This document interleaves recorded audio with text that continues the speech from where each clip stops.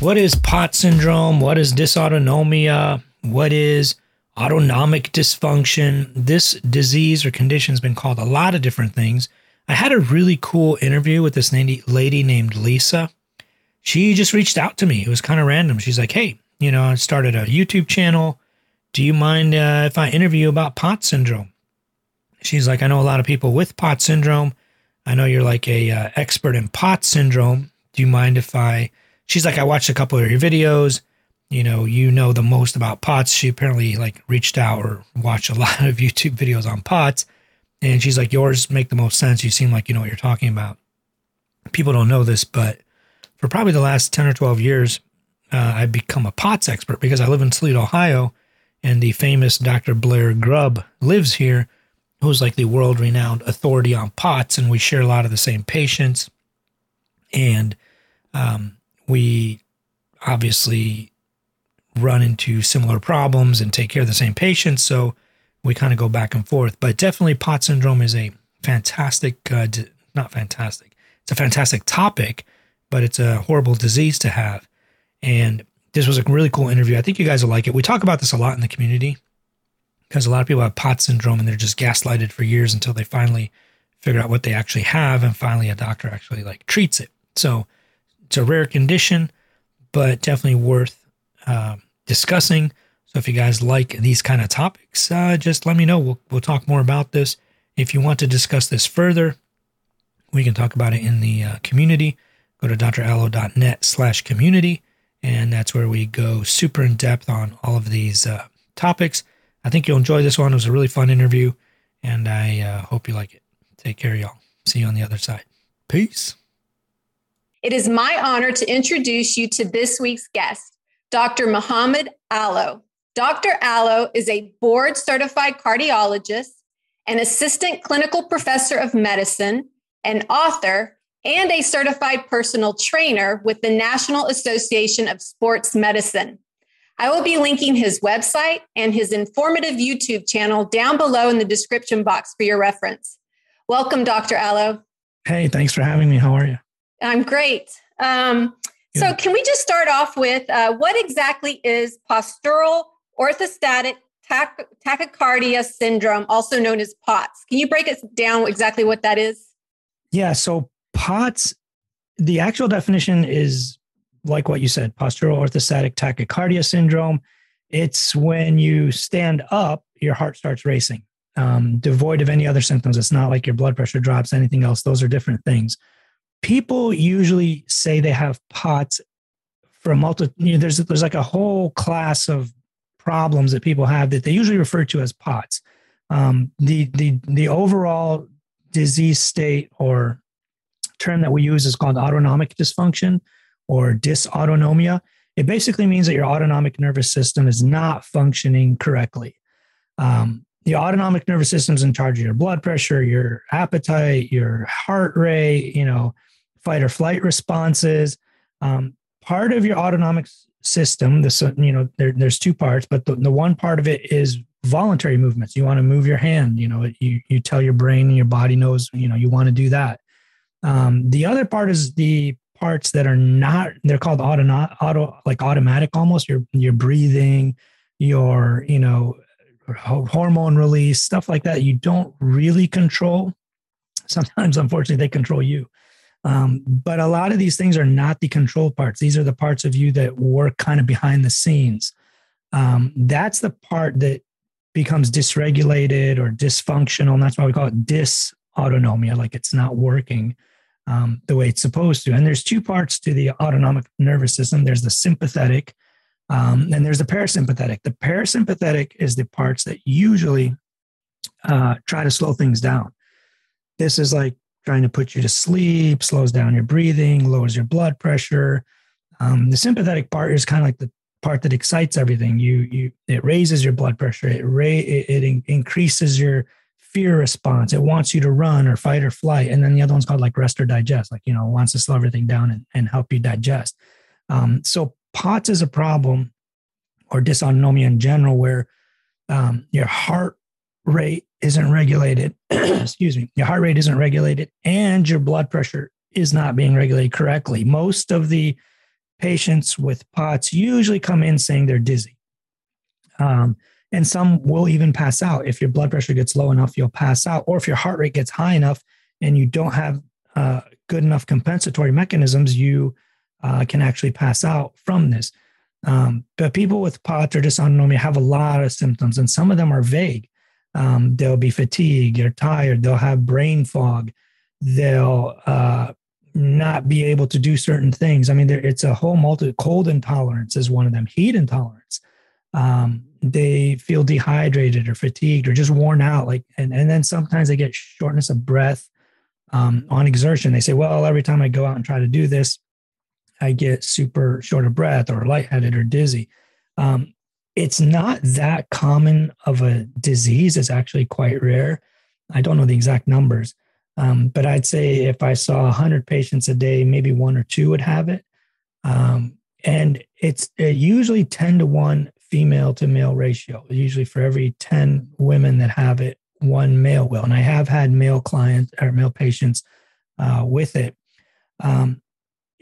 The biggest problem with dysautonomia is it's hard to diagnose. A lot of people will have seen a multitude of doctors. They will have seen the neurologist, the psychologist, the rheumatologist, the whateverologist, every ologist you can imagine, until they finally see a cardiologist. And even when you see a cardiologist, not all of us are trained or understand POTS syndrome.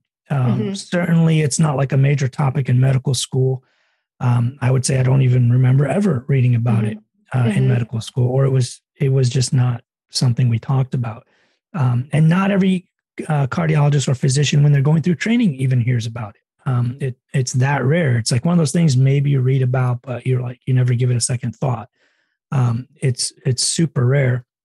So would you say that it's poorly understood even by a lot of the medical profession? Like most of the patients that I've seen for POTS, and I have people have flown in from all over to come see me because they view me as someone who knows about POTS, and I'm on the Dysautonomia network and all over the internet. When you search for this disease, there's a list of physicians that deal with it.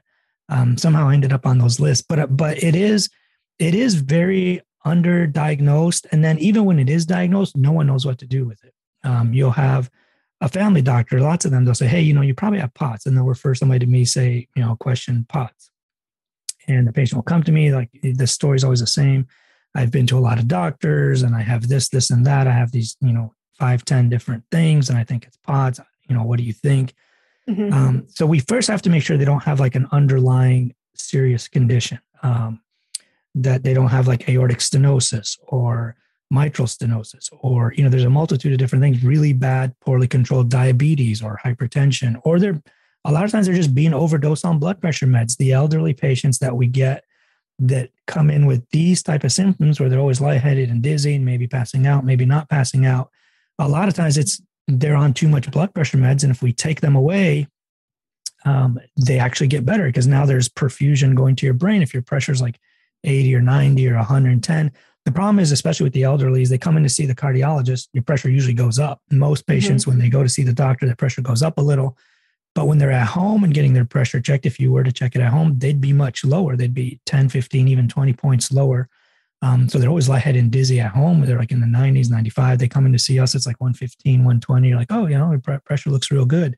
But then they go home and it's much lower. So you first have to make sure it's not some kind of problem like that. If it's too much blood pressure meds, we start taking some away and see how they feel. That's usually the number one issue, especially diuretics, things that dehydrate you or make you pee more. Those are obviously more likely to cause, dehydration and volume status, and you won't be getting enough pressure or cardiac output going to your brain and organs that keep you awake and alive and keep your blood pressure up.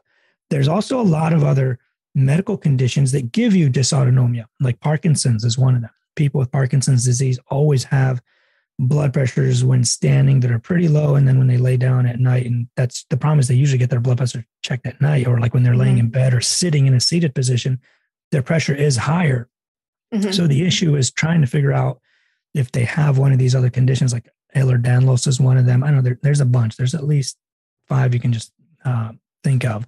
But there's a lot of conditions that can cause it. So I'm assuming that what you're referring to is POTS that's not related to any one of these medical conditions, because those can be treated. If you have bad diabetes, we can fix it. If you have Parkinson's, there's medications we can put you on. If you're dehydrated on water pills and overdose on blood pressure meds, we can usually get rid of those meds and just see how you do. I mean, we just had a lady last week, probably an 80-year-old female, was always dizzy. We took her off one of her blood pressure meds. Her dizziness went away. I mean, things like that can be treated and fixed. The other type of POTS, or dysautonomia, that most people have, they're usually younger. Like I said, they're mostly women, and they're premenopausal. Once you're over like 50 or 60 and you're no longer having periods, then it's not as much of an issue. But for whatever reason, it's usually the 25. The childbearing. Right. 20s to like 45 ish, somewhere in that range. There are obviously some that are lower and higher. I mean, I had two kids that were like 17 and 18 that had two siblings, a brother and a sister. They were twins. But that's usually the people that come in and say, hey, this is what I think I have. What can we do about it? So that's kind of what I think you're referring to. And this video is probably going to benefit those people the most, because the other stuff, you see me or your medical doctor, whoever it might be, and they take you off some meds, treat the other stuff, get your diabetes under control, treat the Parkinson's, whatever it might be, and you get better. So the approach to a POTS patient would be to figure out what symptom is actually bothering them the most. Is it the dizziness? Is it the brain fog? Is it the lightheadedness? The first thing is to figure out what is actually bothering them. Because if they're coming in saying, my heart races and it's annoying, and then we treat them to raise their blood pressure, that kind of makes no sense. Or if they say, whenever I'm in a stressful situation, my heart starts racing and I get faint. Okay, well, that's different. Maybe they have anxiety or something else that's not addressed appropriately. So you have to figure out what first is actually causing their problems, and then we try to treat those symptoms specifically, and we try to do it first without any medications. We've found some things that work and help without medications. Staying hydrated, for example.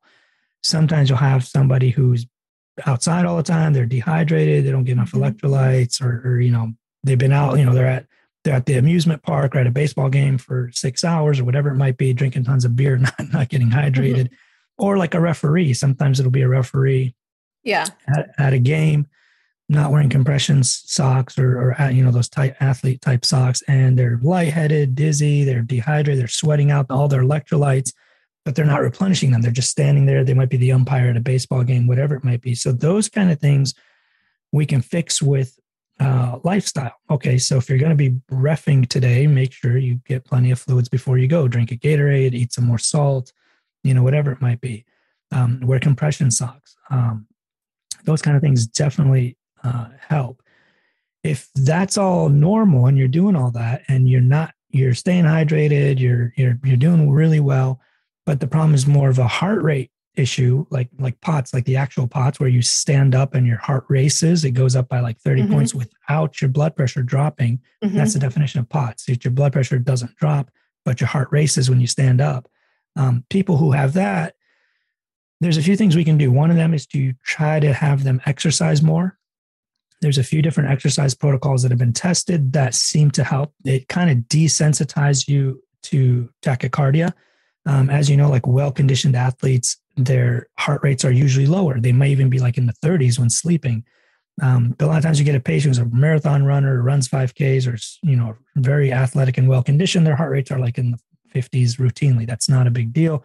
So what we try to do is get these people whose heart is racing to just condition themselves better. Now, if they're always super dizzy when they stand up, we have them do like a recumbent bike or a rowing machine or something where you're sitting down doing it, maybe swimming.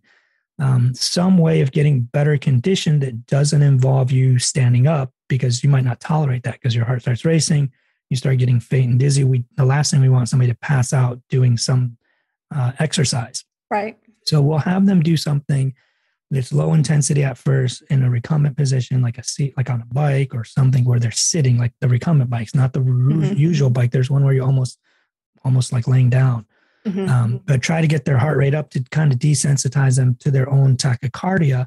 That seems to help. They should stay hydrated, drink Gatorade. Salt tablets help. In some of these people, it's a matter of just electrolytes. Get enough potassium and salt, and that sort of fixes the problem. So you want to find out mainly what's bothering them. In other cases, it's a blood pressure problem where it's not the heart racing, it's the issue. It's that their blood pressure is much lower than they'd like, throughout the day, especially when standing up and whatever. Then we have a few things we can do to raise their blood pressure. Compression socks. And they don't have to be those goofy looking white ones. None of my patients, when you tell them compression socks, like, oh, yay, I want to wear compression socks, those ugly white things. There's really nice ones that come in different colors. They go up to your knees. Some of them go a little bit up, like higher, like mid-thigh. But you want to get like really good compression to force the blood in the veins, because a lot of times it's a vein pooling problem. When they stand up with gravity, some of the valves in the veins, they're supposed to be one-way valves. They're not competent. They stay open or they don't close like they should. So blood will pool down at like your legs, your ankles, whatnot. You want that to come back up. So one way to kind of like force that is to wear compression socks, which force so that when your heart beats, the blood circulates back up your legs and doesn't pool down there with gravity. So that's one method that seems to work for people who have low blood pressure. Staying hydrated to increase your blood volume always works. Salt tablets and electrolyte drinks, especially like 0-calorie ones, because you don't want people just pounding, a bunch of sugar drinks all the time. But like the 0-calorie ones, salt tabs, potassium tabs, all that kind of stuff definitely helps.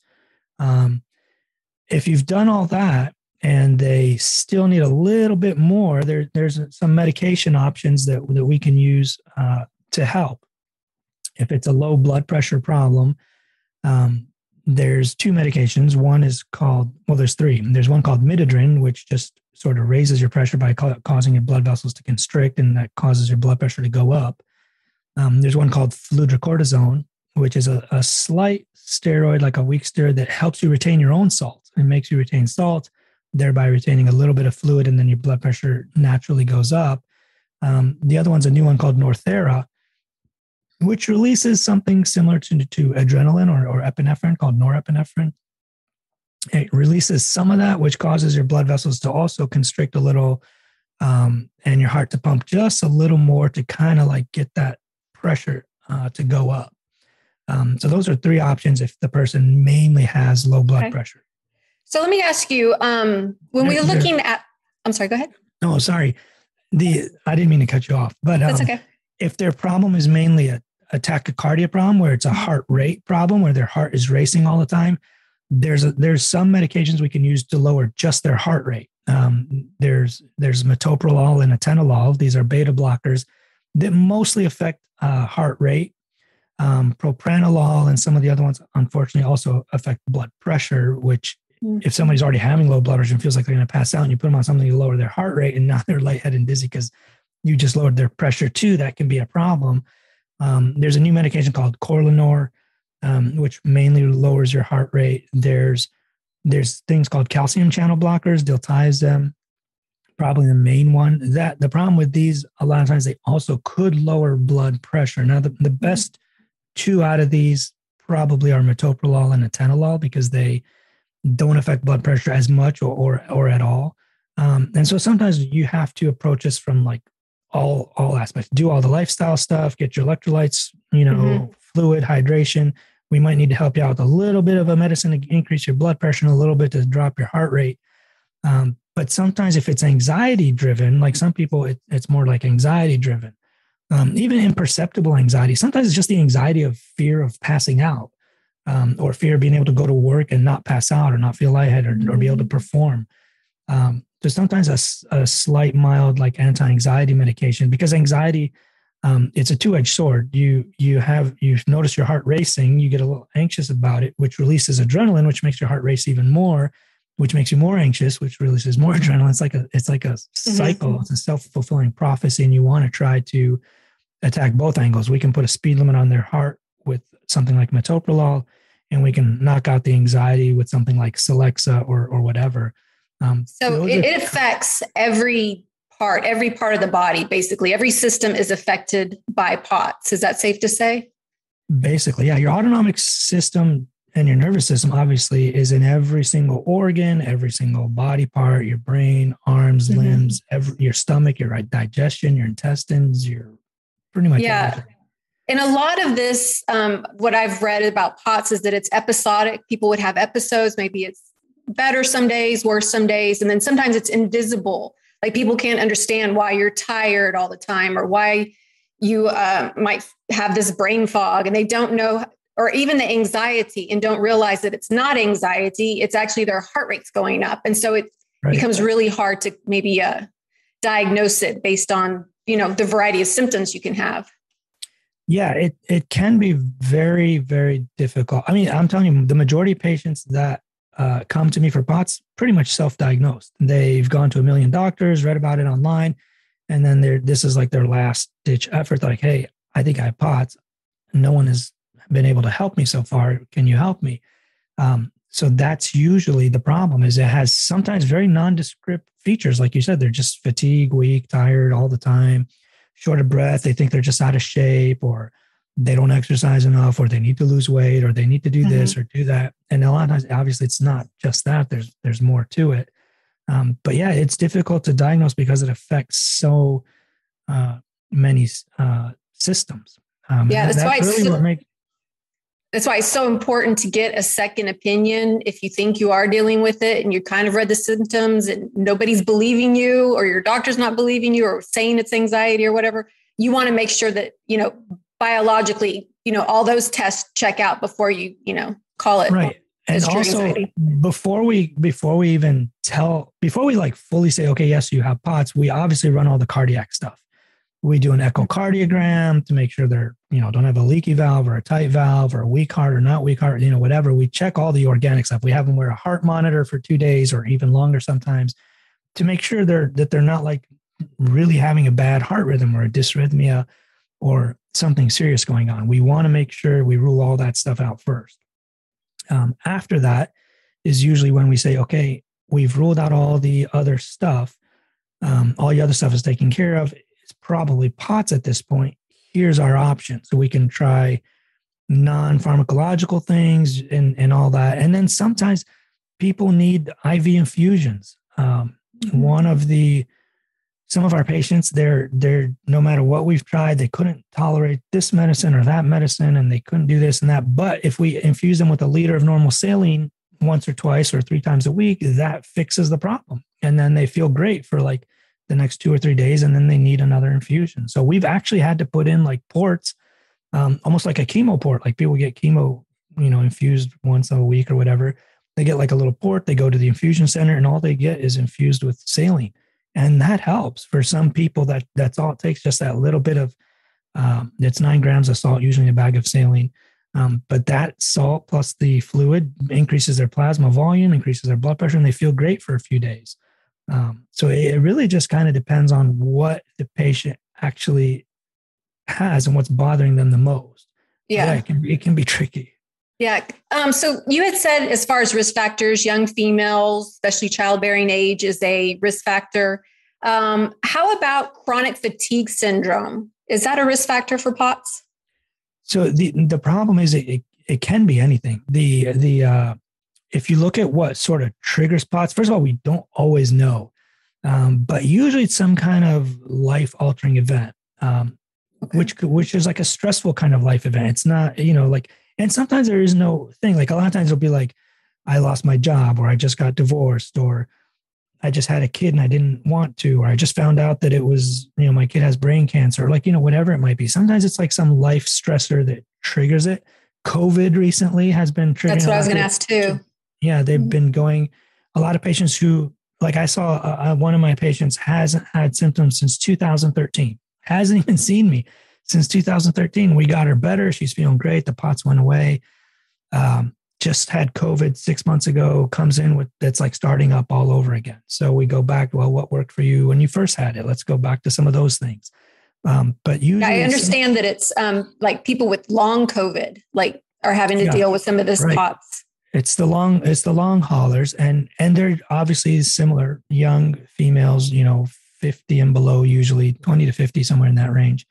But men can get it too. But yeah. Yeah, men get it too. And I've had, a few of those here and there. With COVID, post-COVID, I've had more men have it usually. And a lot of times with these things, stress like uncovers it. Like diabetes, for example. Most people, if you have type 2 diabetes, you have it genetically. We could test you at birth and find out. But when you live your life and like, let's say you get put on steroids for like a breathing issue or birth control, or you gain a bunch of weight or any kind of like stressor uncovers it. Now your diabetes is like full blown, or blood sugars are going up. When you get put on steroids for like a respiratory thing, now we see your blood sugars are elevated, and it kind of like uncovered type 2 diabetes. So COVID and some of these like life stressors, you might have had like underlying brewing dysautonomia. And then when one of these things hits, it's like that second hit, and now it's like full blown. I feel tired all the time. I can't do anything. I'm always lightheaded. I'm always dizzy. I don't know what to do. So it kind of like brings it out. It's good that now we have a diagnosis and can help you. Yeah. So even like the flu virus could be related to it. Like that's what's so infuriating about it is like, we're all at risk then technically. I was just reading an article about people who have head trauma, concussions can also experience POTS. And so there's or brain surgery. Sometimes they'll remove a tumor or something. And then it uncovers POTS, or they have POTS-like symptoms or syndrome. But yeah, a lot of things can definitely trigger it. And we don't really understand that's the issue. That's the problem. We don't know. Like if we could figure this out and say, okay, here's what you need. You just need this little thing, or we can just stimulate this and it'll go away, or you read this one card. I don't know. But unfortunately, there's not. Very rarely POTS patients will need a pacemaker. There's a special kind of pacemaker that works just for this. It's incredibly rare. I think I've been doing this now since 2011 or 2012. I think only 2 of my patients that I've ever seen have needed that to treat POTS, but it's super rare, but it can help in some people. It just kind of depends. Is there a genetic vulnerability for POTS? It seems like it. Yeah, there definitely seems to be like, but it's not like your mother or father definitely had POTS. They would have had other things that are like, we find it more in like the depression, anxiety class of psychiatric illnesses. They have like class A, B, and C, but the group that has like anxiety, depression, bipolar, that collection of psych diagnoses, and those are genetic and you can transfer them on. Those seem to like be transferred more, and people with POTS usually have a parent with one of those. Not necessarily though. I've seen plenty of patients that have their parents have none of these things. So it really just depends. Unfortunately, it's a super elusive disease, diagnosis, treatment. We don't really have like an absolute solution. We kind of just treat the symptoms, and it's like more supportive care just to get you like, so you can function on a day-to-day basis without suffering. So you can actually go hold down your job without having to be like, oh, I got to take a break, lay down and put your feet up for 15 minutes. Like, we've had people do that. They start getting lightheaded, dizzy. They put their feet down. We've had to write a note for them saying, hey, look, whenever she's feeling lightheaded or dizzy, you have to give her 5-10 minutes to like lay down on the floor and put her feet up, or whatever it might be. Mm-hmm. But yeah, it can definitely be, it can affect your quality of life. That's the issue. For sure. And it can go undiagnosed for years. People can be living with this. And like you said, it truly affect their quality of life and their work life. So you had mentioned about the test and diagnosing. I have a quick question. So is one of the tests determined by how many beats per minute your heart raises when you like stand up? Is it like 30 beats, 40 beats? Is there like a set number? Yeah, it's 30, but I mean, it's more. It's not like an absolute number. So if somebody stands up and their heart rate for no reason jumps up by 18, does that mean they don't have it? No. I mean, is it debilitating? That's the question. If their heart rate goes up by 25 and they feel lightheaded and dizzy and like they can't function, then sure, we have to fix that or treat it or, find a solution. 30 is kind of like what we've generally used as a cutoff.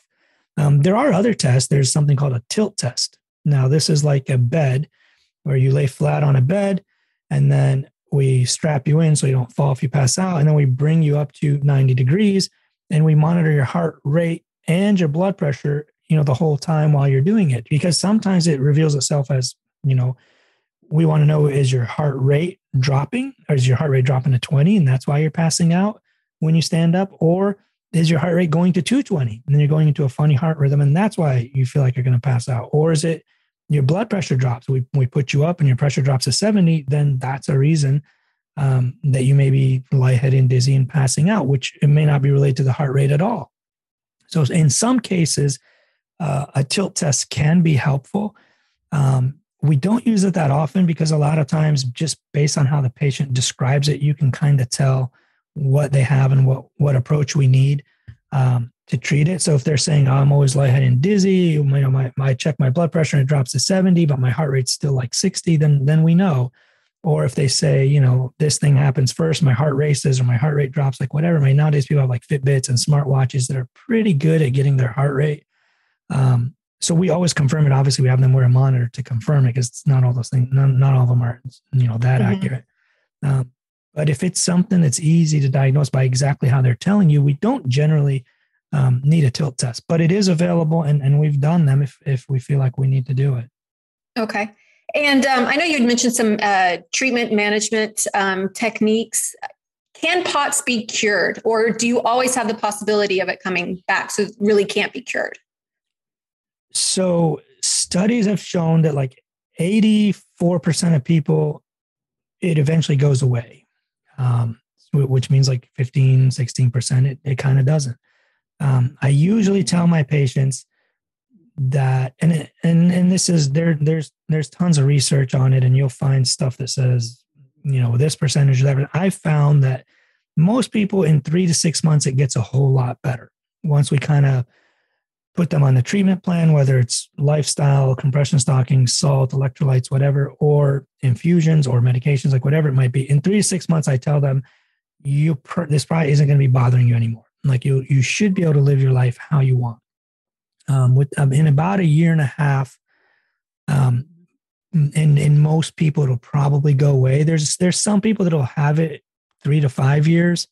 But I tell most people definitely within 5 years, you probably won't have this. There seems to be like a really bad symptomatology up front. And then like as time goes on, it kind of wanes away or gets much, much better. And then eventually kind of goes away. There are some people that I have that have had it for a long time, but it's like so much better. That 5 to 10, maybe 15% of people that are long haulers or have it even after age 50, which is rare, but I do have some.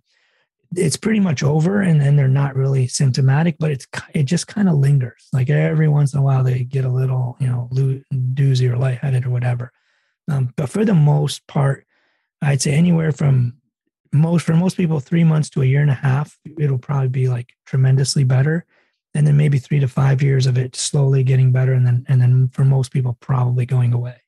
Yeah. So you had mentioned that exercise is a good management technique. And I would imagine those who are experiencing POTS have to deal with the lethargy and the dizziness and, fear of fainting and all those different symptoms that can make it difficult for them to exercise.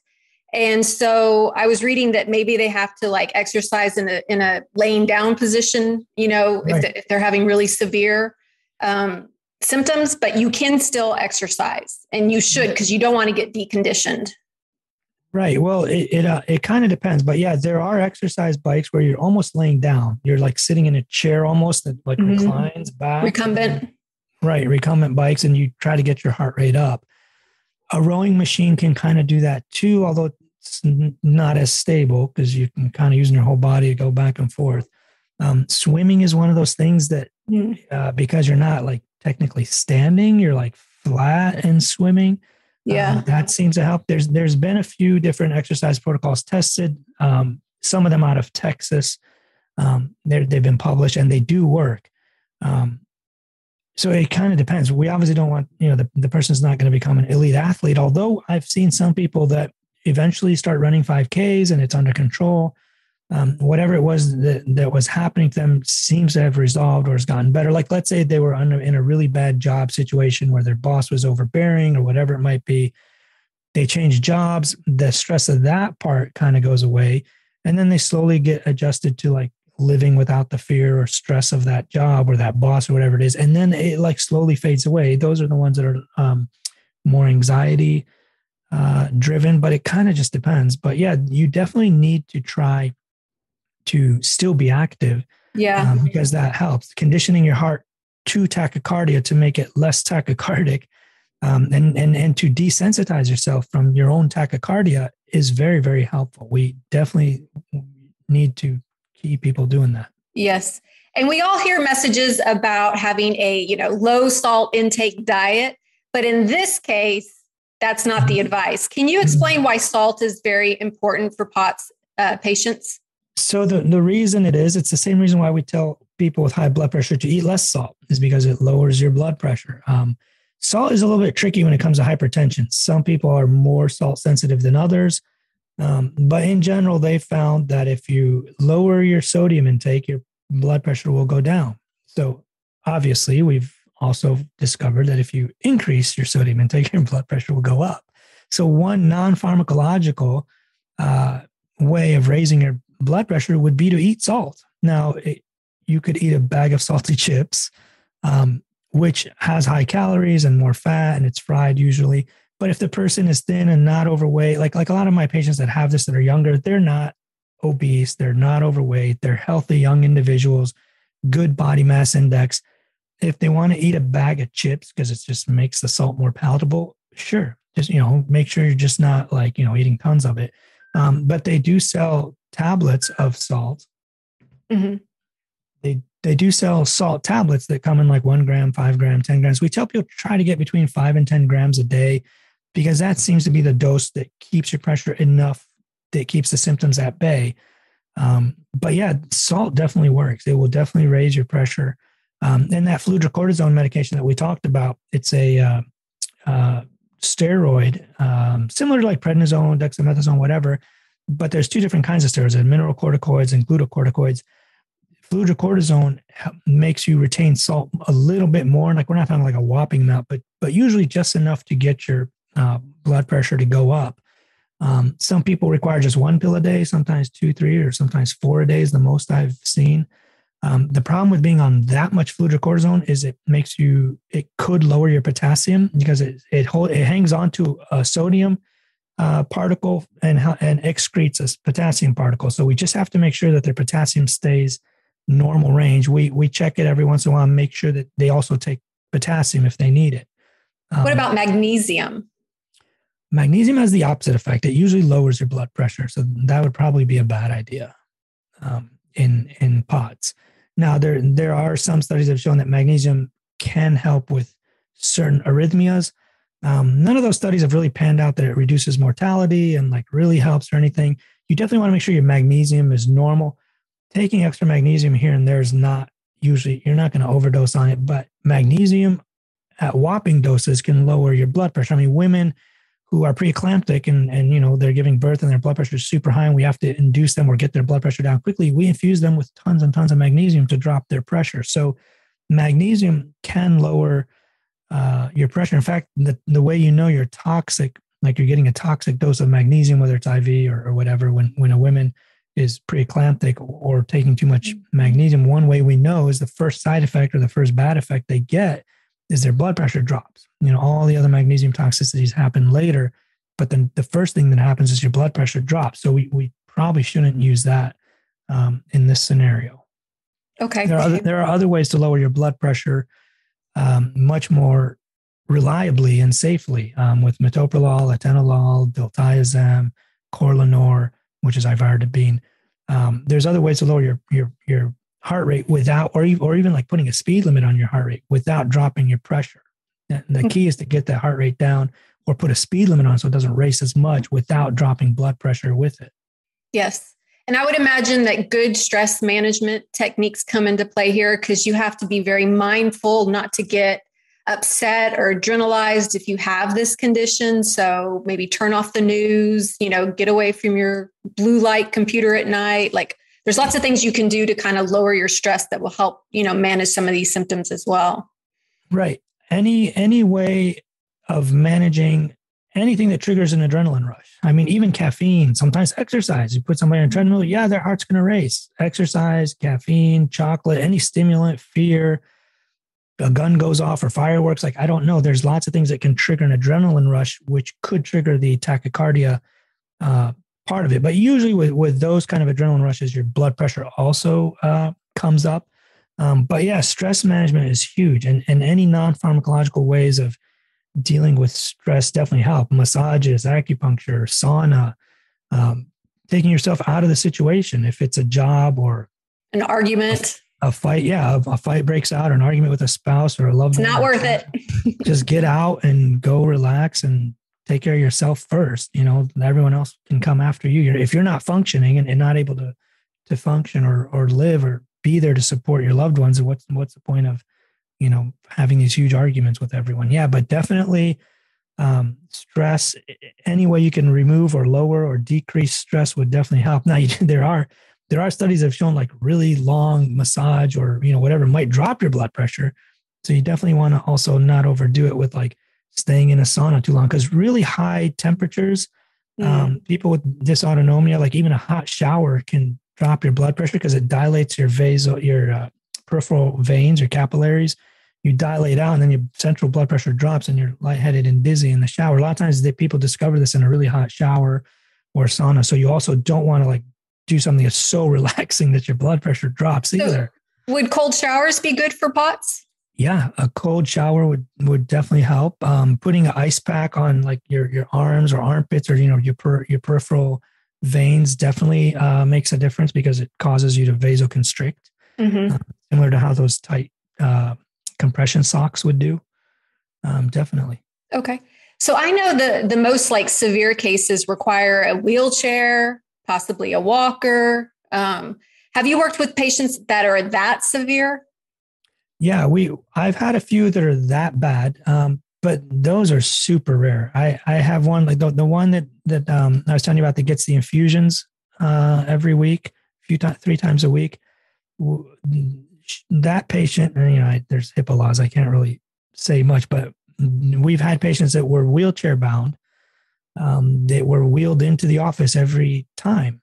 And then we tried different medications, fludrocortisone, midodrine, metoprolol. Every medicine caused a side effect, and they weren't able to take them because of various side effects from each one. Each one had its own side effects. So the infusions actually was the perfect solution. They go into the infusion center, get infused with 1 liter or 2 liters of normal saline. Boom, they're up, walking around, walking the dog, going back to school, like whatever it might be. That really helps in those situations. But it's rare. In the 10 years that I've been doing this, maybe 1 or 2 patients had the wheelchair issue, but we found a way around it and a way to make it work. Okay, cool.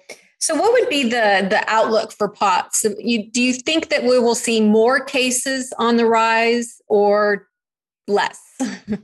I think we're seeing it more often because physicians and nurse practitioners and people are more aware of it. I get now 2 to 3 referrals a week for POTS because people actually know about it. Part of the problem was before that they'd go see 30 doctors and no one even thinks POTS. They just think they're crazy or they have this or that. And, no one ever thinks it's POTS.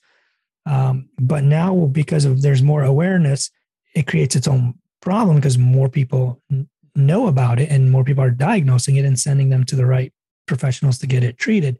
So I think the awareness of it is going up, which is leading to more diagnosis, which is not like more people have it. It's just more people are recognized and being treated appropriately sooner, which is what we want. The problem was before they'd go a really long time, never be diagnosed, and no one would ever know they have it. And it would be a long time before they're treated. Now we're seeing them sooner and sooner and getting them treated sooner, which is a good thing. Most definitely. I mean, the awareness definitely has, I think, gone up because of COVID and the long haulers, citing that it's something they struggle with after getting COVID. And I think that's bringing attention and awareness to the general population. Okay, we're getting to the end here. Do you have anything else that's like pertinent to the topic of POTS that you would like to share?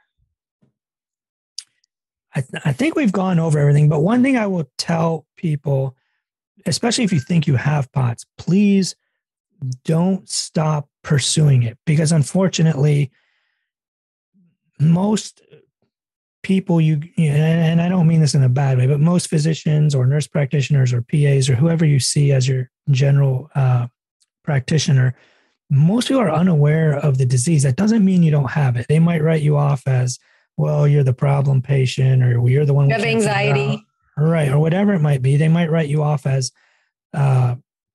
we don't know what this is, and they'll just keep kind of blowing you off. But please pursue and keep trying until you find a person who understands this illness and can treat you and get you better.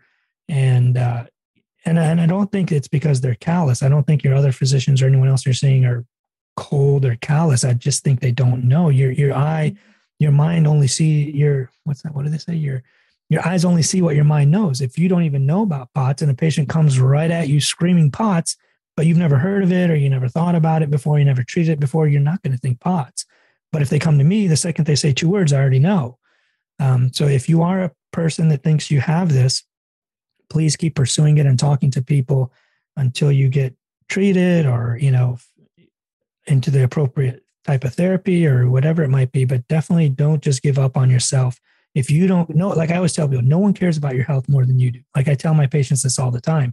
You have to be your number one advocate. Yes. I care about you, and I love taking care of you, and I treat you like family, and I love all my patients, but I still don't care about you as much as you should care about yourself.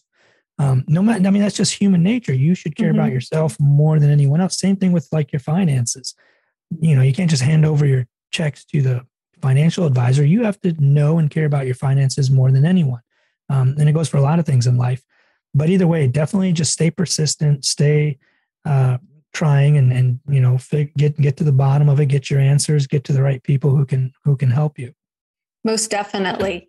Well, this was super helpful, Dr. Alo, and I do thank you for coming on my channel today and helping us understand POTS better. It was very informative. Thanks for having me.